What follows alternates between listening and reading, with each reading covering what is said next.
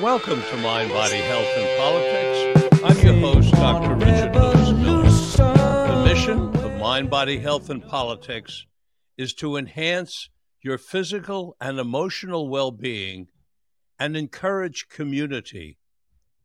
I emphasize encourage community because I believe that we humans are tribal animals, and we do better, we are healthier, and we are happier when we live in relatively small tribes. Tribes could be a 10 or 100, perhaps even as many as 1,000. But when we know everyone by name, or at least by face, we get along very well. Crime levels are very low. Cooperation and collaboration are very high. Human beings love doing things together, whether it's a sewing circle or a poker game or watching a football game or going for a bike ride. All kinds of inventing things together, creating things together. We are really cooperative, collaborative animals. We love eating together, getting together in circles and sharing food. That's who we are. However, we also must be cognizant of the fact that a very small percentage of us, much less than 5%, are not the same. They are very different. They are predators. They would have us be their subjects rather than have us be citizens. And throughout all of history, we have had to deal with these predator types who have gotten people to follow them and have then directed mostly young people to go out and kill others. This has been true through all of recorded history, going back to the Egyptians, fast forward to the Greeks, to the Romans, who also experimented with democracy and republic. When Caesar crossed the Rubicon, ended the Roman Republic, and formed an empire with a dictator. Go through, fast forward anywhere you want in history. Napoleon, Hitler, Mussolini, the wannabe dictator Trump. These are all people who would have a different way of life. And those of us who are in the great majority, the over 95%, who are cooperative and collaborative, we must stay awake and aware and vote and ensure that we maintain our democracy and our republic. Even in hard times such as these, when my heart goes out to 60% of the American public who are living paycheck to paycheck, being concerned for food on the table and paying rent, even those of us suffering in that regard must stay awake as citizens and must vote and ensure that we maintain our democracy and our republic. In the words of one of my great heroes, Thomas Jefferson, eternal vigilance is the price of liberty. Today, on Mind, Body, Health, and Politics, we have the privilege of having with us Jessica Fern, who is a pioneer in experimenting with alternative forms of human relationships, alternative to what has been considered the traditional heterosexual monogamous way of relating. I say considered traditional because it isn't traditional throughout all of history. One-on-one monogamy, heterosexual monogamy, has not always been the traditional form. That's somewhat recent. And she has looked at this, she has experimented with this in her own life, and she's written some wonderful books about this. And we're going to learn today from Jessica Fern. Welcome to Mind, Body, Health, and Politics, Jessica. Thank you, Richard. Jessica, I was, in reading your books, I realized that we're both project kids from New York. Are you? Are you kidding? Where did you grow up? I started out, I actually grew up partly in the swamps of Florida, because my father was stationed at an Air Force base down there. It was a secret Air Force proving ground for jet propulsion, and I had the good fortune to go along with him. But then afterwards, we came back to New York City, and I lived in Stuyvesant Town, Oh, yeah. which is a project, a metropolitan life insurance project. Yeah. And That's amazing. Yeah. you lived in one in Brooklyn. Mm-hmm. And yeah, in the Sheepshead projects in Sheepshead Bay. Yeah. New York kids. New York project kids. Yeah. And we both made it to California, though. Are you living in California these days? I see you're in North Carolina. I'm in North Carolina, yeah, but a lot of my heart is in California. What drew you to North Carolina, Jessica? We're outside of Asheville now, and so we had been moving around a bit, and for family reasons, we wanted to be back on the East Coast. There's a specific school here that really fits well for my son. So there was a few different things that led us here. And what size city or town do you live in? Asheville is pretty smallish. I'm going to say maybe 80,000, but I need to look that up. Oh, are you near Ashland or in Ashland? Asheville, North Carolina. Yeah. Yes. We're just outside. Yeah. I see. I live in a very small town of about 7,500 in Mendocino County. I think that's ideal. So this program is an opportunity for the people that I curate to express what's most important to them about what they're working on, either in their lives or in their science or in their writings.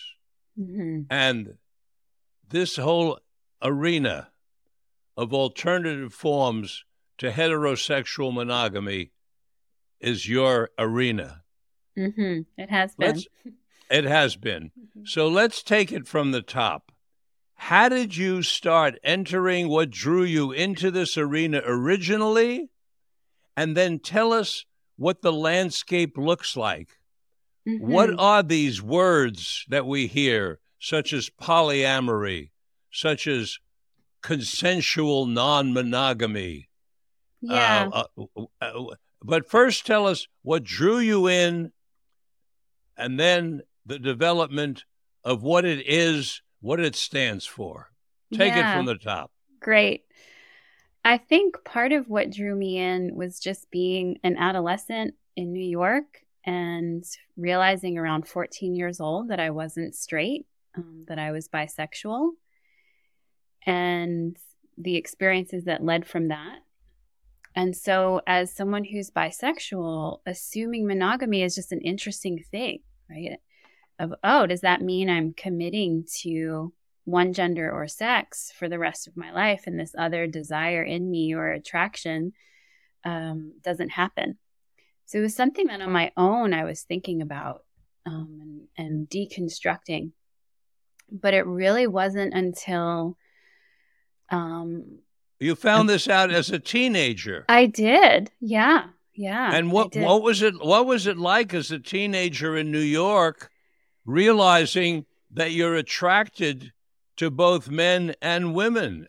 That's a lot for a teenager to take on. Yeah, in some ways it was fine, right? There was sort of this culture in the high school that I went to of a few girls who were very similar. And so we really accepted each other and were able to explore what that meant. But it was all behind the scenes. No one was really public about it. We weren't out dating as girlfriends, but maybe behind the scenes, people would kiss each other, make out, and just experiment. So I felt really that was a positive experience. But it wasn't until I went to college and actually really fell in love and was dating a woman that I had the experience of coming out as not straight. And I went to an alternative college in Westchester. And so there was a lot of people, there was a big queer community there already. So it was a safe place to be. And thankfully, I have a pretty progressive family. So my family supported it. They were fine with it. And growing up in New York City, of course, I mean, I did grow up with a lot of homophobia as well around me, but also it's one of the, queer capitals of the world, right? So I was very fortunate in that regards. And even with all of those benefits of a family that was supportive of, these cultures I was in, that it was sort of allowed and accepted and around me, it still wasn't necessarily easy. I still had to explore the internalized homophobia that had been within. And But when you say explore internalized homophobia, did you have can you recall having a feeling like maybe there's something wrong with me, or maybe I shouldn't be this way, or there's some shaming and so on? Yeah, I think it was more like being affectionate in public, right? Just walking down the street and holding my girlfriend's hand and feeling uncomfortable, right? In a way that I wouldn't feel uncomfortable if I was walking down the street holding the hand of a man, right? So that the fear of being judged by others is really the way I initially was like, oh, I'm surprised by this. I didn't realize this was in me. The fear of being judged by others, which so many of us suffer from, haven't we, in our lives? Mm-hmm. And how did your attraction to women play out with the men that you were dating as a college student or as a young person? How did they feel about it, or did you tell them? Yeah, I did tell them. They knew about it. I think that was a time in the 90s and 2000s where it was kind of hot, and there's some challenges that come with that, being objectified as a bisexual woman and men sort of eroticizing that and objectifying it. But I didn't receive any negative pushback from it. Yeah. Thankfully. Okay. Yeah. So take us along the next step and your path. Yeah. So then fast forward some years later, and I was in a monogamous marriage with a man, and I'm working as a therapist, and I have couples coming to me, and all the couples I had in 1 week come to me to try to figure out if they want to do non-monogamy. And professionally, even though personally I had some experience with it, I had no experience with it professionally. And so it kind of felt like it came to me, and I needed to figure it out fast because I really wanted to. In other words, a coincidence that a certain number of couples were all interested and they came to you. Where were you practicing at the time? I was practicing in Boulder, Colorado at the time. Okay. Yeah. And 3 different couples in the same week brought up the topic of, we're reading this, or one of us wants to explore non-monogamy and we want help. Wow. Yeah. Wow. Okay. Yeah. What next? So it felt like a sink or swim moment professionally for me. And I did my homework. I started doing research. I didn't find much out there to support me professionally of how to support non-monogamous clients. So I really had to figure it out. And that's sort of the body of work of my books, is what I have figured out along the way to help people navigate this lifestyle, this orientation of being non-monogamous. And tell us some about what non-monogamous means. Yeah. It's an umbrella. To the persons who are listening to this for the first time. Right. What is or this? Maybe it's just some fantasy they've heard about in the movies. But what does it really mean to be non-monogamous? Yeah. So consensual non-monogamy or ethical non-monogamy, that's an umbrella term for people who are practicing being in love, romantic or sexual, with more than one person, and everybody knows about it. Everyone's agreeing that this is the structure they're doing. Whereas non-monogamy that's cheating would be someone is having more than one lover or emotional connection, and it's not everyone knows about it. Which is pretty much been the standard in this country. The cheating model, The cheating, right? So people espouse monogamy, but in practice, they're often doing non-monogamy, at least statistically, where they're cheating, they're having emotional affairs, sexual affairs. Yeah. Do you happen to have any data on how many people, what percentage of couples in this country are, quote, cheating, unquote? Yeah, so the data varies depending on who did the study, but they find that Some men, as many as 50% of men admit to having cheated. And depending on the study, 20 to 40% of women have admitted to cheating in what was considered a monogamous relationship. And does the research go any deeper than the word cheating in terms of what percentage are actually having relationships with other people? But because cheating could be a one-night stand, a one-time you meet somebody, thing. Exactly. in the bar, or somebody who's a consecutive cheater who continuously does, but they're not necessarily. Who's that? Who barked? Sorry about that. Is that your doggy? I'm watching my mom's dog, so whenever something drives by, they just bark. Okay. I live with 3 dogs, so I'm quite used to it. So do we know more about the difference between what we might call consecutive cheaters and those who are actually having relationships? Yeah, I don't know those numbers, but I think studies have looked at the type of cheating that goes on. Yes. Okay. Dr. Heath Schlesinger, who I work with at the Modern Family Institute, and I hear you're joining us, as a matter of fact. That's right. Heath tells me that 5% of the United States identify as non-monogamous. Yes. And similarly, meaning real relationships. They're not just, quote, right. Right. It's not just occasional sex on the side, but actually relationships.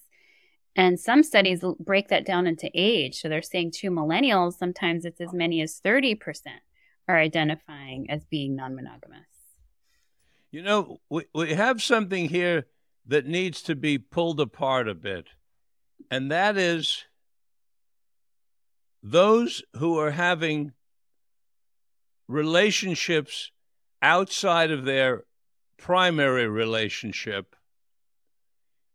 that includes sex, and those that are having relationships outside of their primary relationship, but that does not include sex. Mm-hmm. And I think it's an important differentiation, because when I've been talking to people about my research, and I'm writing a book on this topic, and the work with the Modern Family Institute, amongst people who are educated people but are uneducated about this particular topic, the first thing that comes up is, well, it's about sex. That's right. What's going on is they just want to fuck other people, and so they're making up a whole construct about it. Exactly. Right? Right. So please talk to us about that, about those two groups. Yeah, well, it's actually Heath's research that shows that when you ask people, what are the benefits or why are they being non-monogamous, sex doesn't come up as the top 3 answers that they give. What comes up more is the experience of more support and love in their life, more non-sexual activities that they get to do with people, and sort of the opportunity for personal growth that having multiple relationship offers. Yeah, so it's sort of the stereotype is that people are just doing it for sex, but that's not actually the case for a lot of people. And I also want to allow, if it is the case, right, why do we have to pathologize wanting multiple sexual partners?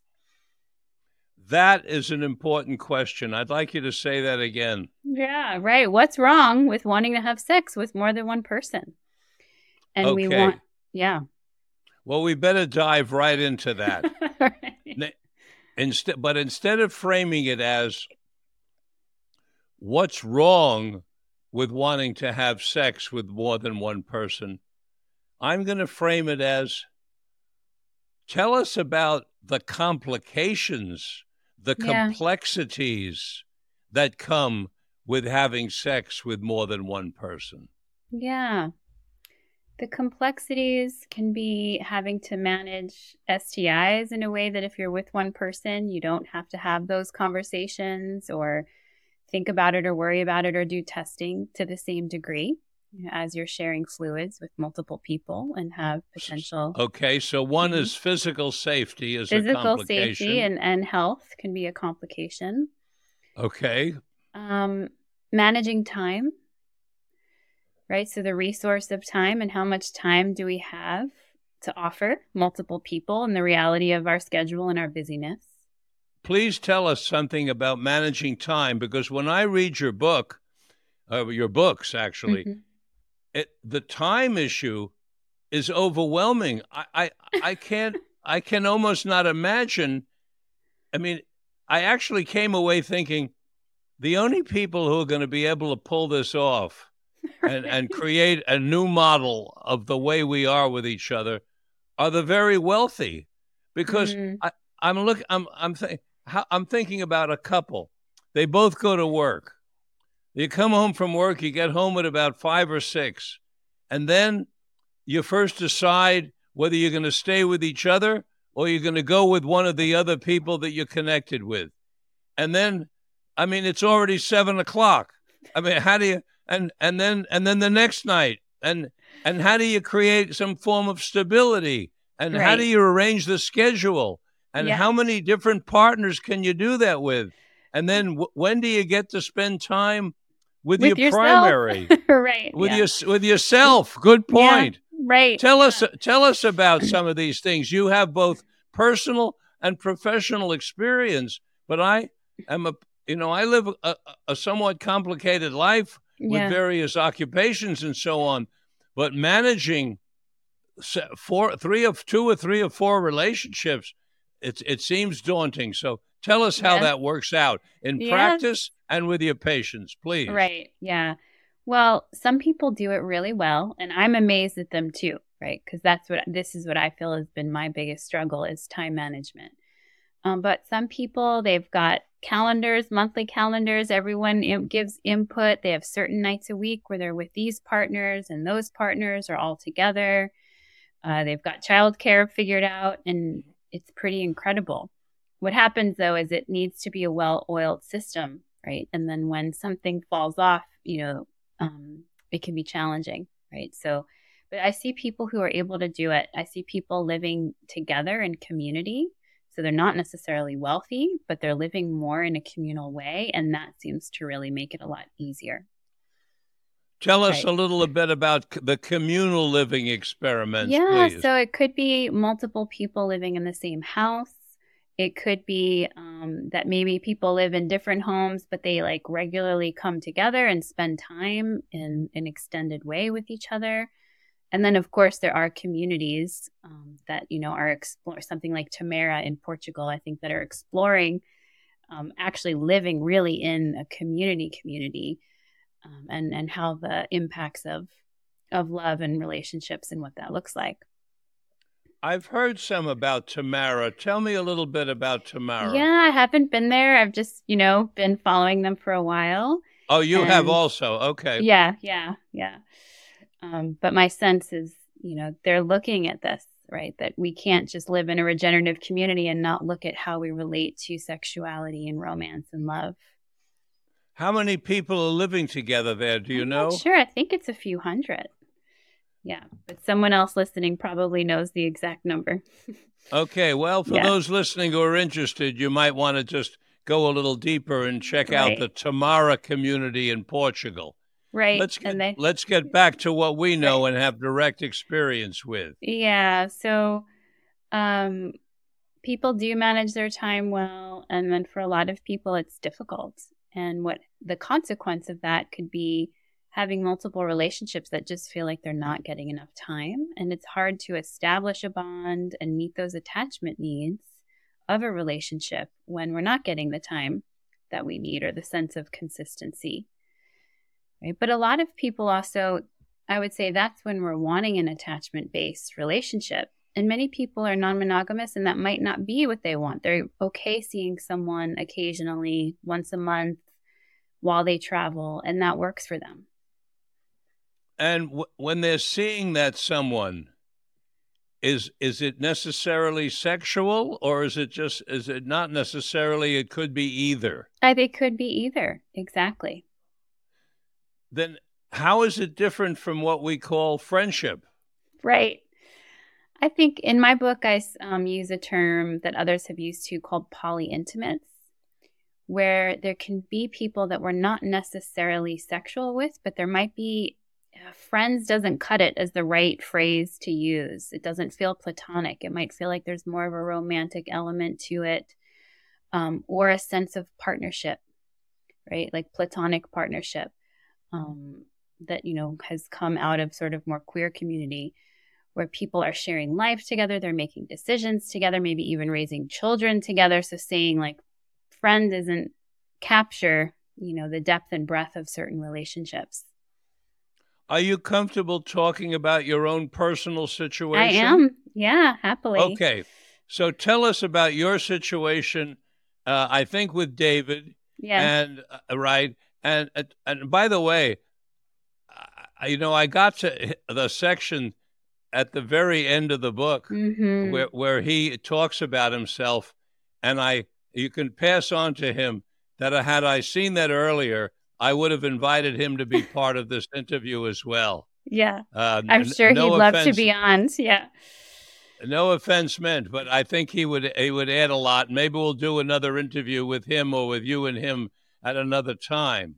Absolutely. But so tell us about your relationship, how it began and how it has progressed over the years.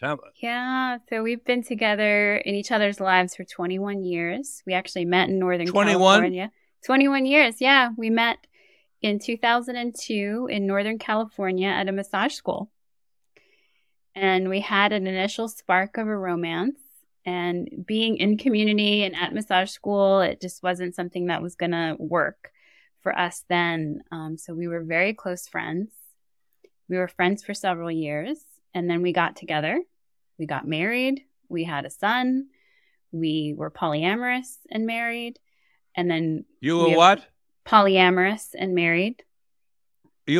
Well, how did the polyamory come about? Give us a little, fill in the dots. Yeah. It was actually through, something we had talked about before we got married because I'm bisexual, and yet it was always on the back burner. And then this week I talk about that my clients came to me with their non-monogamy. It really awoken in me like, oh, wait, I've done this before and I want to do it now. And so we took walks for a few weeks and talked about what it would be like, what we imagine. And we felt like, we want to do this. This feels right for us. And we did. And up until then, you'd been a heterosexual, you'd been a monogamous couple. We had been a monogamous couple, but we were non-traditional, where I had male friends and female friends. He had female friends. Sometimes we would have trips or overnights with those friends. So there was a sense of really emotional intimacy that was deep with other people. And there was a lot of space in our relationship for that, where other people would probably feel afraid that was too close, to be with somebody else in a more traditional relationship. So right. We already had that, but then we opened it up more to actually, romantic sexual relationships. And we can come back to that experience, but just, him and I, several years after that, got divorced, and we lived apart for about a year and a half. And now we have come back together. We've been living together. Wait a second. Yeah. Was the polyamory, if we'll use that term for now, I have concerns with the terminology that we're all using, by the way. I really don't like consensual non-monogamy because I don't care for it at all, because it defines the people who are experimenting with this way in terms of what they're not. We're not. And I don't like, I think it's somewhat insulting to in any way describe people in terms of what they're not instead of what they really are. Yes. But that said, we're using right now these words temporarily. Yes, but polyamory is the right word for what we were practicing. Okay, which means Yeah. more than one friend and more than one lover, more than one intimate association than the primary. Yes, that we're actually in a relationship with other people, in love with Yes, those people, right? Forming attachments and bonds with those people, and even yes. challenging the hierarchy of our own marriage. Now, to what extent did this experimentation lead to the divorce? Yeah, I Were wouldn't you want to. were you suffering from what some friends of mine in the profession have called polyagony? Polyagony. There was polyagony for sure. But I wouldn't say that that was the cause of the divorce. I think the opening up process exposed things in our dynamic that we didn't have to address in monogamy, but then we couldn't not address as polyamorous. And Could you think of examples? I can, yeah. So there was a dynamic in our relationship that was codependent that we didn't even see really in the monogamous context, where there's certain ways I would overfunction and certain ways he would underfunction. And in non-monogamy and polyamory, you realize, oh, I can't really be codependent with this partner and have space in my life for somebody else. I have to stop participating in these codependent behaviors over here. Right. But his pacing and my pacing of addressing that was different. You know, in some of those dynamics, we really felt like we needed to have that separation in order to reestablish ourselves in a more interdependent way, which we feel like we have now. So you literally got divorced. We literally got divorced. Yeah. And then how long were you divorced for before you got back together? We were divorced, about a year and a half, and then we moved in together again. And we're not sexual and romantic, but we are family. We consider each other life partners. We're co-parents.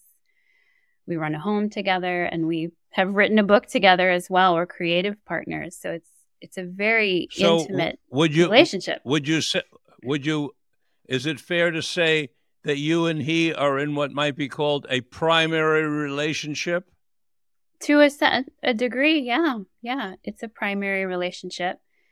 And we each have... And what is the nature of the commitment that you have to each other? Yeah, so we, when we got divorced, we actually did a ceremony where we released our vows, our wedding vows, and then we recommitted. And so we've recommitted as parents, and we've recommitted as like life humans, life partners that are here to support each other in life, in our growth, in the hard times. I think our technical words were like, I've got your back in this life. That's what we've committed to. Uh-huh. Yeah. Uh-huh. Now, what about the legalities? Aren't you losing out, or are you gaining from the legal? When I say losing out or gaining, I'm thinking of things like tax benefits, social security, the tax benefits, life insurance, various things that people have to deal with. Yeah, we technically, probably are losing out on some of those. But we each have other partners as well. And yeah, the enmeshment that being legally married created does not feel like something that either of us wants to return back to. Is your son living with the two of you, or is he already old enough to have left the nest? He's 9, so he's still at home. Oh, he's 9. Okay. Yeah. So the three of you are living together. Now, when you just said we each have other partners, I noticed that you used the word partners, plural. Yes. Well, currently he has one other partner, and currently I have one other partner. And tell us about what having that other partner for each of you literally looks like in terms of functioning in the real world. Yeah, so each of our partners also have children of a few years older than our son, and they have their own households. And so usually my partner will usually spend the night 2 or 3 nights a week. He has shared custody with his ex, right? So, or me and my son might go and spend the night at his place with his kids. Yeah. So in your case, your other partner is a male, not a female. That's right. Yeah. But it could be just as well a female. It could be. Yes, it could be. It just happens in this case, it's a In male. this moment, yes. Yeah. Okay. Now, tell us something about the effect of this on your son. He's 9 years old. Mom's leaving the house with me. I'm going with my mom, and I'm going to some other guy's house. Right. Who is this other guy, and what am I doing here with him? Right. So, that's not something, we didn't start from that place, right? There was probably a good 6 months of me dating this partner before I even introduced him to my son, because I tend to wait and to feel like, okay, is this really going to be something that's continuing? And once it felt like that, he met my son, and he would be around the house, or we would go over there, but we wouldn't spend nights.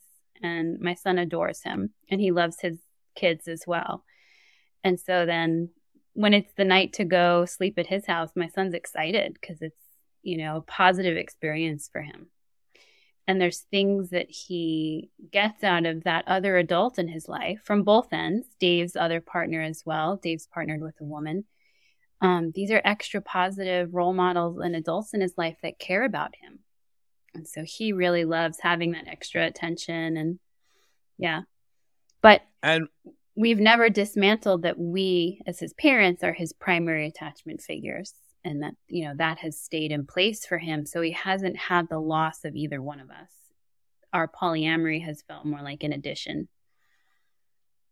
Now, can you see this other relationship with this gentleman going on for years, or do you see it as a temporary, or how do you sort of view it in your life? We see it as going on for years. That's our intention and our hope. And, we don't have official plans, but we're hoping that as time goes on, there might be cohabitating together and figuring that out. And within this series of relationships that you have with Dave, who's your primary, and with this other man, you also mentioned in the book that you might additionally be dating. And that's part of when I got like, where do you find time for currently, that? Currently I don't have the time. Yeah. I'm completely at my saturation point. Yeah. Having all the things that I do, I couldn't be able to date more people. But you seem to imply in the book that some people might be able to handle that. Absolutely. Some people do. They have multiple partners. They might consider one or two people their primaries. They might not use that terminology at all, and might have several partners that they see as more non-hierarchical. But I do know people that are married, and they're in a marriage, and they still have 2 or 3 partners. And I'm in awe that they have the time and space to do it. Dave, your partner, your former husband, talks in the book about how he felt when you first started having sexual relationships with other people. And it was very touching. That's why I said I sort of wish he was here. Maybe we'll get him here. This has to be an occurring event with many people, if not all couples, who open up their relationship in some way. So talk to us now about tactics, procedures that you recommend, including possibly going into your heart program. Talk to us about how to deal with what we all call jealousy. Right. Exactly. And amazingly, not everyone experiences this, but yes, a lot of people struggle with jealousy, struggle with this sense of primal attachment, panic. Their partner's off having sex with someone else, and they feel like they're literally going to die. That's the kind of intensity that their nervous system is going through. And so it's a multi-pronged approach. It's dealing with our own nervous system, learning how to regulate, learning how to do self-regulation, figuring out our own trauma history is usually something we need to explore there, and what healing is needed. And then what are the attachment needs that need to get bolstered relationally? so that we're not going into something that Dave describes, in that story of his primal panic. It sounds like couples who are looking to engage in this form of social experimentation would do well with a guide. It sounds similar to me to what we're telling people with psychedelics, psychedelic, right? Exactly. You better, if you're going to go on this plane ride, you better have a co-pilot who knows how to fly the plane, or you're going to crash. For a lot, yes, obviously. I mean, that's the work that I'm doing in the world, is helping people navigate this different way of relating and loving and having sexuality. And so, of course, I'm biased and would say I agree. I think people benefit from having a guide and having that support. Yeah, just I can almost not, it's hard to imagine going into this without having some kind of weekly commitment to hours processing. If you just try to fly and go, it's like going up in an airplane for the first time and having no co-pilot. I mean, how do you fly the plane? It would be there'd be an awful lot of crashing. Yeah, and it does happen, right? People are excited to do it, or they want to try it, or they feel like it's what they're most drawn to within themselves. And still, there can be a lot of crashing that happens unintentionally or in ways people didn't expect.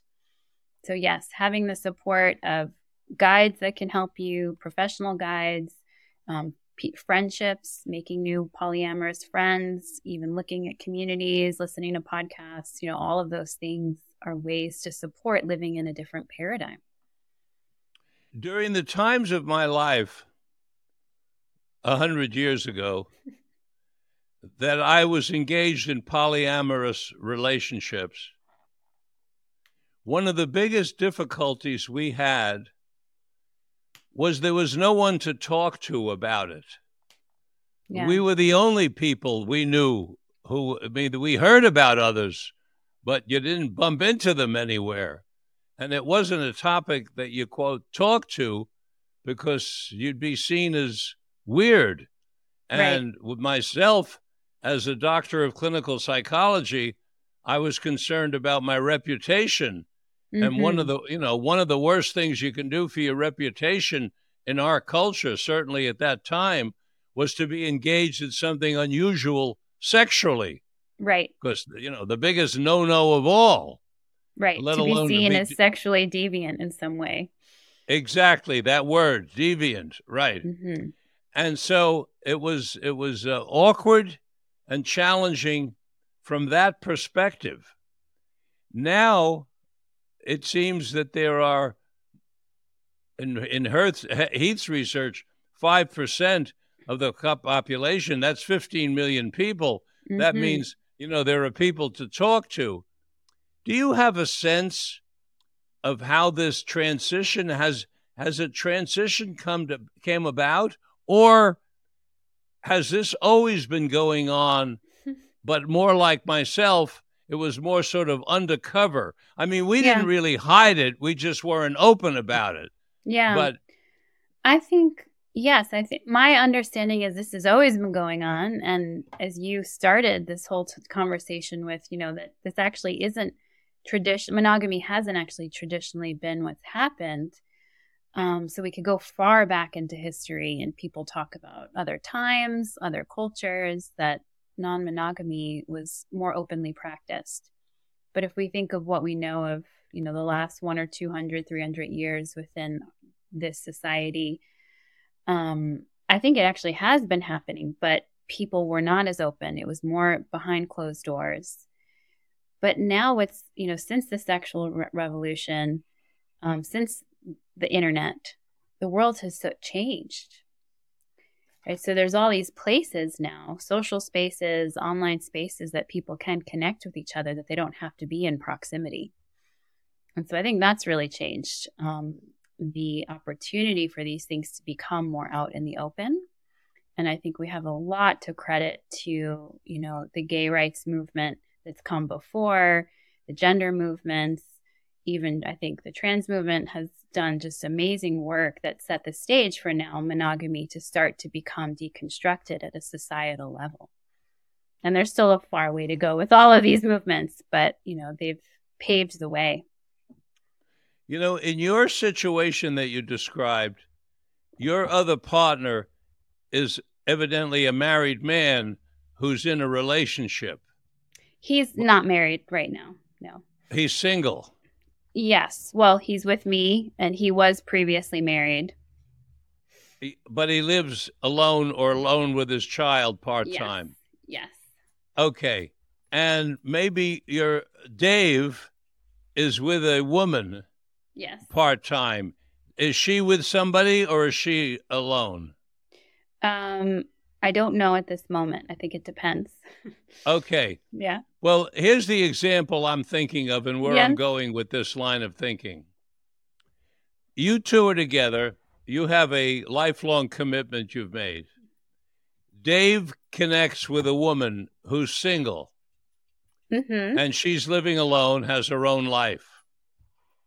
And they're going to have a long-term relationship. Mm-hmm. This isn't just a quickie. Right.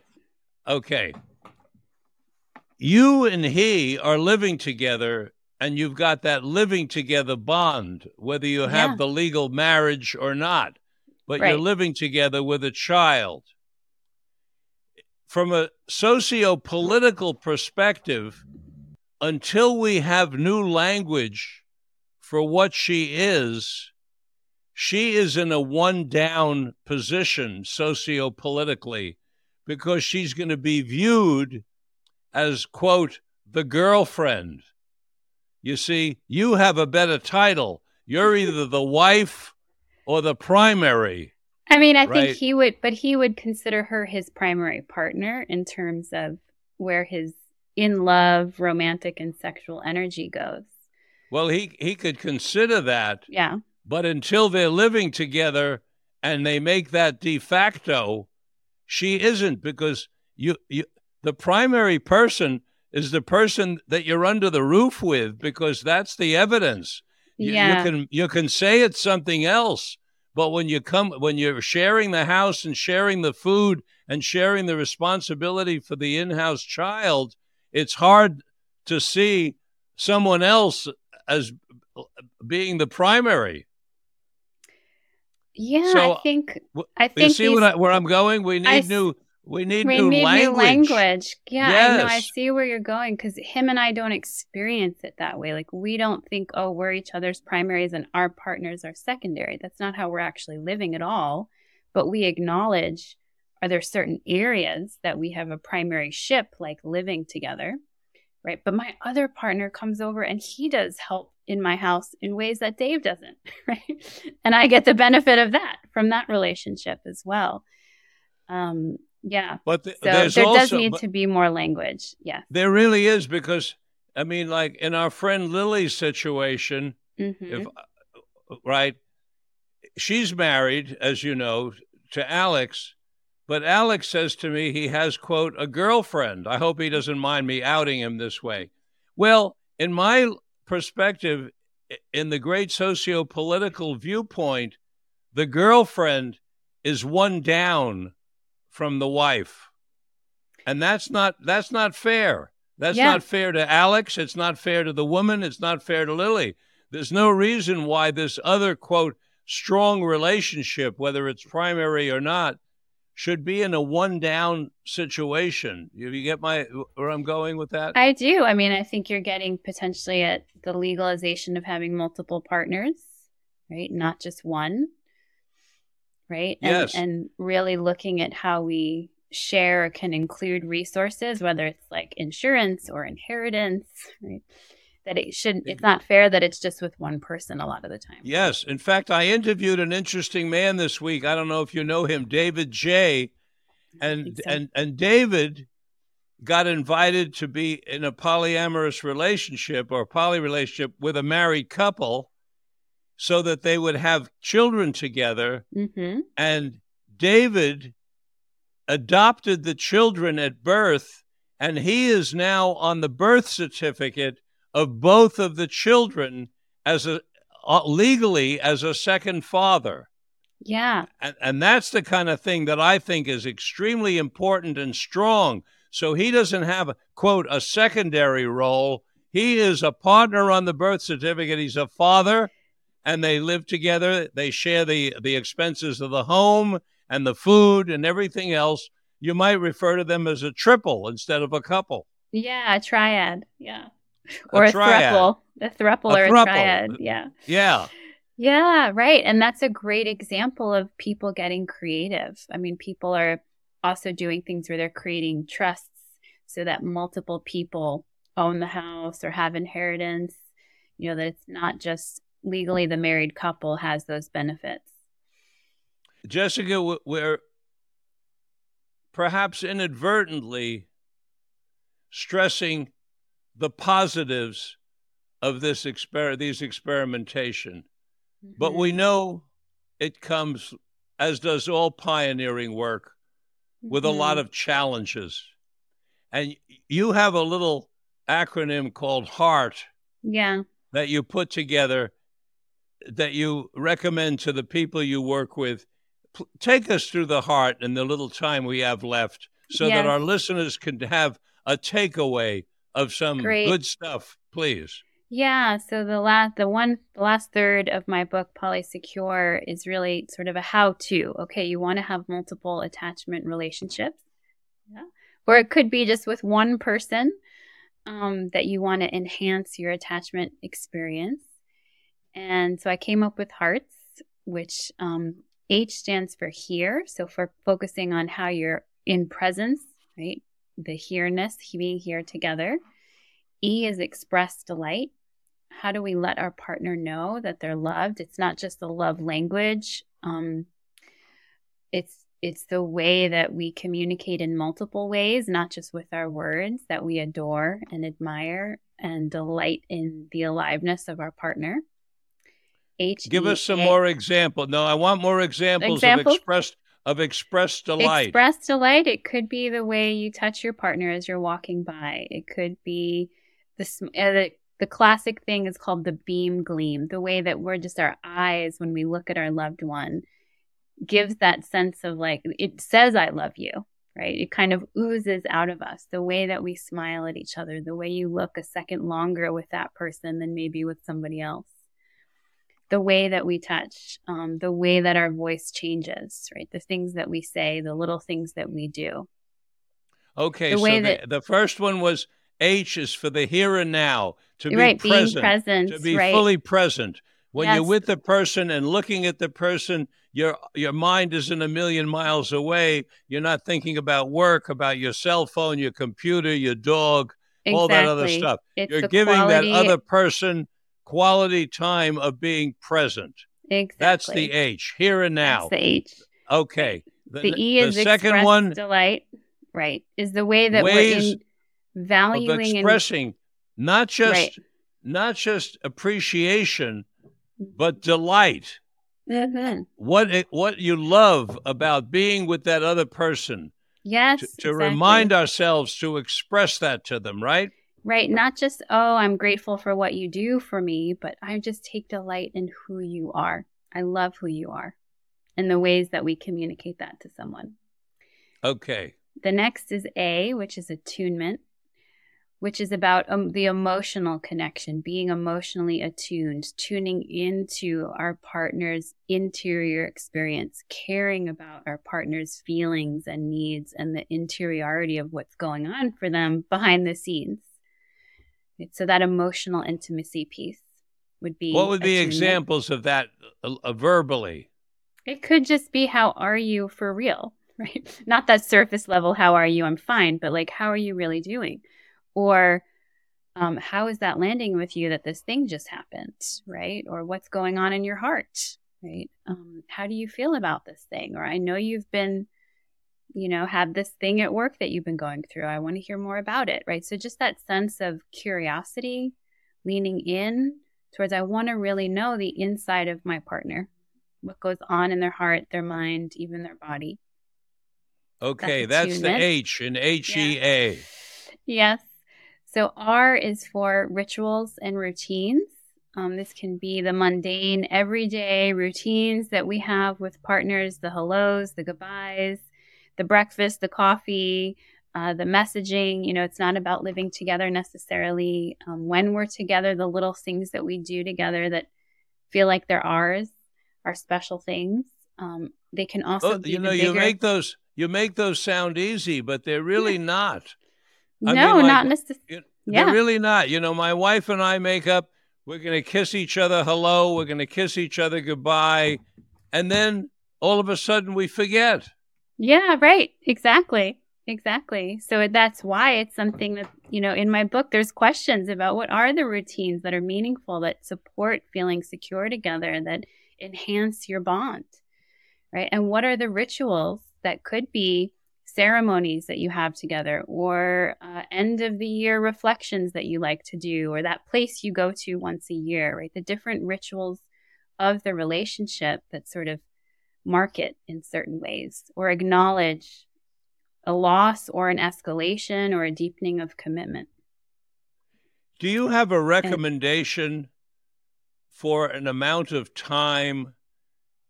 Ideally, let's go ideal. Mm-hmm. An ideal amount of time for a couple to spend together each week, just being together without reading a book, without watching television. I don't have a recommended amount of time.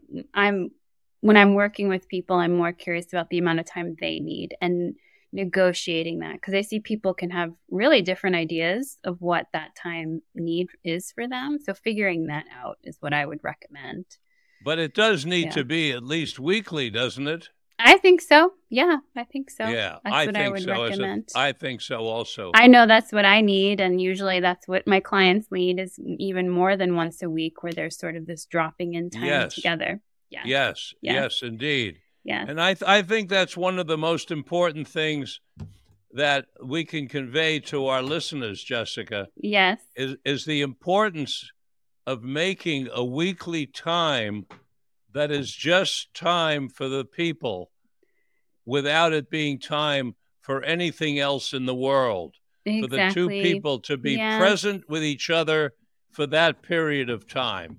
Exactly. Yes. Okay, and I need to jump off in a minute, but let's finish the hearts. So let's finish the heart. Yeah. So the T is turning towards after conflict. It's all how we do conflict management, how we manage our own triggers, and really when there's been a rupture, instead of turning away from each other, we really build our capacity and skill set to turn towards each other and repair. Yes, and here you referred to the great John Gottman. Exactly. And I refer our listeners to John Gottman as well, because what John says is, it's not the intensity or the frequency of your fighting, it's how quickly and deeply you repair. Yeah. It's about repairing. It's about solutions. And that's what we need to remember. It's about repairing and solutions. Okay, you've got to go. Yes, but last but not least is the S, which is secure attachment with self. So it's how do we heart ourselves? How are we present with ourselves? How do we value ourselves, attune to our own needs and feelings, our own rituals and routines to stay healthy and in our own wellness, and as well as our own inner conflicts. How do we work with our inner critic? How do we work with our inner shame and the ways we might feel disappointed by ourselves? So that we really need that secure attachment with self as one of the parts of being in a secure relationship with somebody else. Nope. Are you there? We had a little glitch. Yes. A little technical glitch. So I'm going to let you go. Okay. I feel like we've just sort of scratched the surface. We've just begun. I hope you'll come back. We'll do another interview, maybe with David as well. Jessica Fern, thank you so much for being with us today. Thank you, Richard. Here's one of Jessica's books. I'll hold one of the other ones up for you to see. So we'll get that in. Please take a look. You'll want to look out for Jessica Fern's work. Thank you for being with us today. And thank you all, our gentle listeners.